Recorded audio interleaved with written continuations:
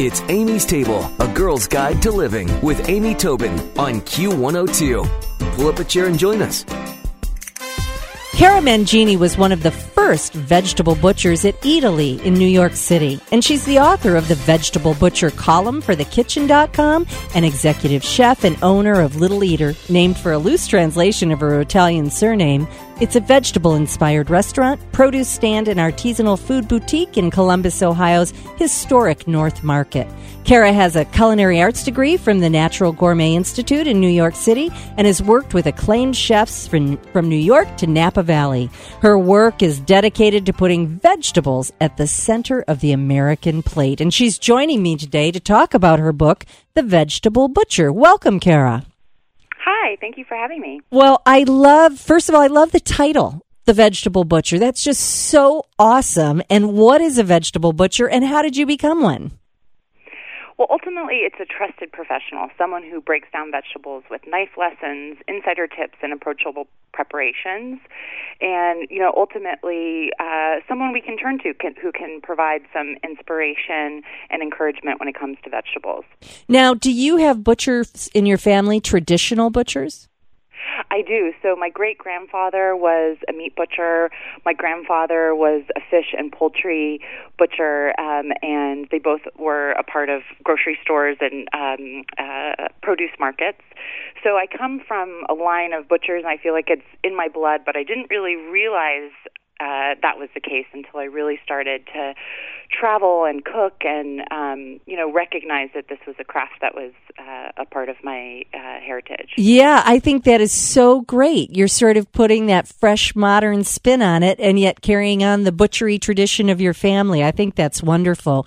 Well, of course, if you were talking to somebody about classic butchery, it would be a little bit different tools that we might need. But what kind of tools do we need to be vegetable butchers at home? Well, it's really important to have a great knife. So I recommend an 8-inch chef's knife. And the important thing is just to make sure it's really comfortable in your hand. So most kitchen stores will allow you to go in and really handle the knife and even test out cutting some vegetables in store. So I recommend just holding it and ensuring that it just feels good in your hand. But an 8-inch knife is what I recommend. And then also a really sturdy board. So I like a wood board. There's a little bit of upkeep in terms of cleaning it, but it's going to be sort of allow you to cut vegetables with ease and be a nice, firm, sturdy space. And you want it to be a good size. Cramped boards are not ideal, and sometimes when you don't have a lot of space to work, that's when you end up cutting yourself, or just sort of getting frustrated with the workspace. So you want a good knife and a good sturdy board. That's very good advice. And the funny thing is, when people look at a vegetable, often I think they are quite perplexed about how to cut it.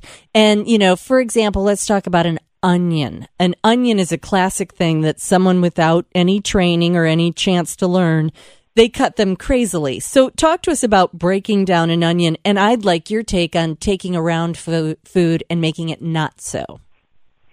Yeah, well, an onion is definitely, it's one that if you just start sort of hacking into it, you're going to really struggle, and it's going to take you quite a long time to break down. And so, every vegetable really does have a specific way you might want to approach it. An onion is one, and you can approach fennel in the same way. But basically, you want to cut it in half through the root, and then you can cut either half-moon shapes by going across the onion, or to dice the onion. Ultimately, you want to cut it in layers by placing your knife sort of parallel to your board. Cut it in layers, and then you cut some additional cross cuts, and then you cut across it again, and then you get a dice. So in the book, we have step-by-step guides, which are really wonderful. And the onion is one that can be complicated, but once you sort of see a step-by-step, it's pretty easy to break down, and it'll really change your life.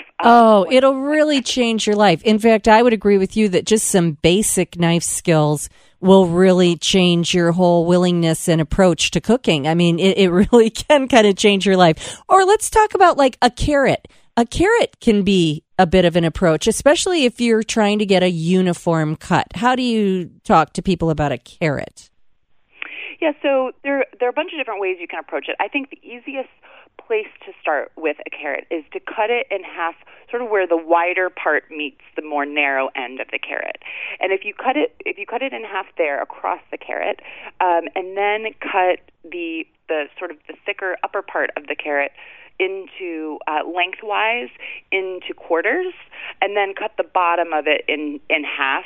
Now, a wider carrot, you might want to cut the top part of the carrot into more pieces and the bottom piece into more as well. But essentially you want to just cut lengths that are of even size, and then you have sticks.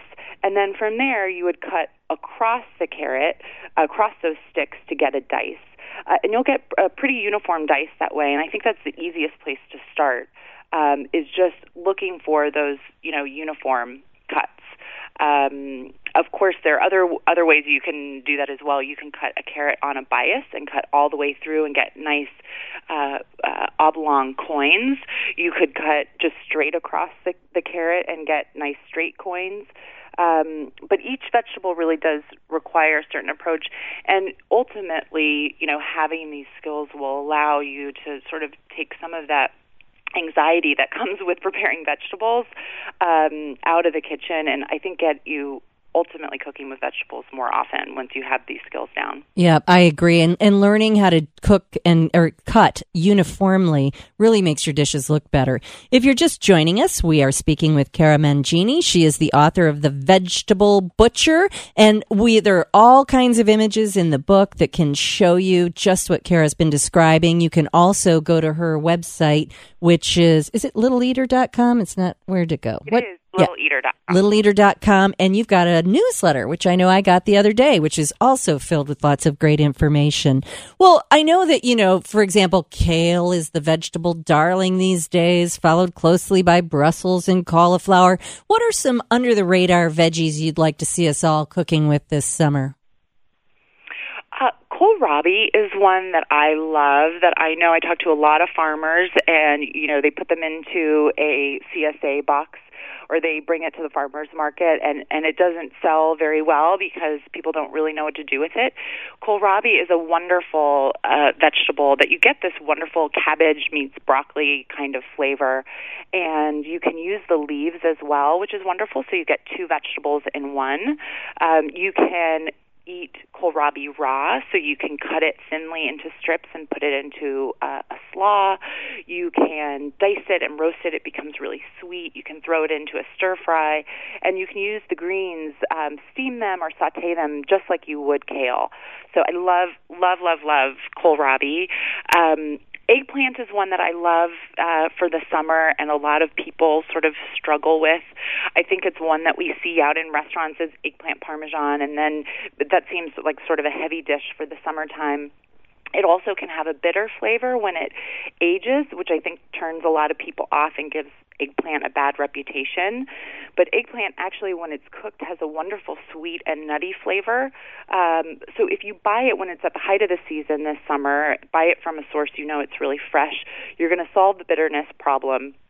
Ultimately, you're going to have really nice, sweet and nutty vegetable, and that's one that I love. And there's some really simple preparations that will get you cooking eggplant. And if you're not somebody who loves eggplant, I think get you really love it. Give it a try. I love it in ratatouille in the summertime so much. Love that.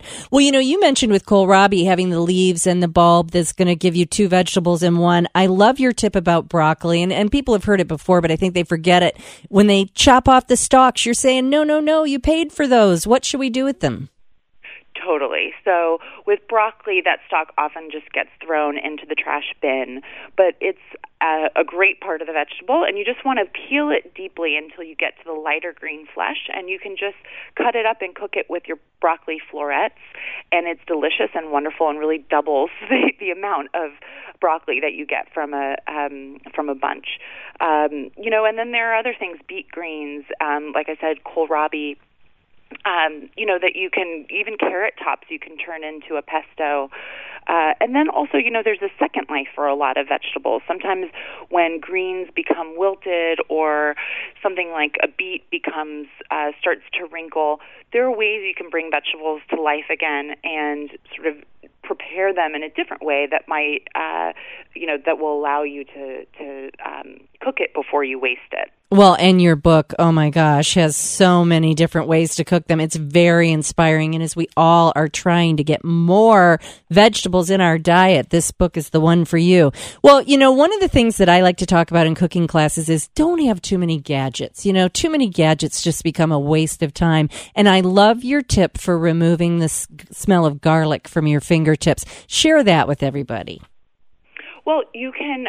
There are a couple different ways, but if you just rub your fingers on the side of your knife against the stainless steel, that's a great way to remove that smell, because aroma. Otherwise there are people buying a little stainless steel brick to rub their fingers on, and it's like, people, you've got a faucet, you've got a knife, you've got some cookware, you don't need this in your drawer. I love that idea of just, use what you got. Cara Mangini, thank you so much for sharing insights from The Vegetable Butcher.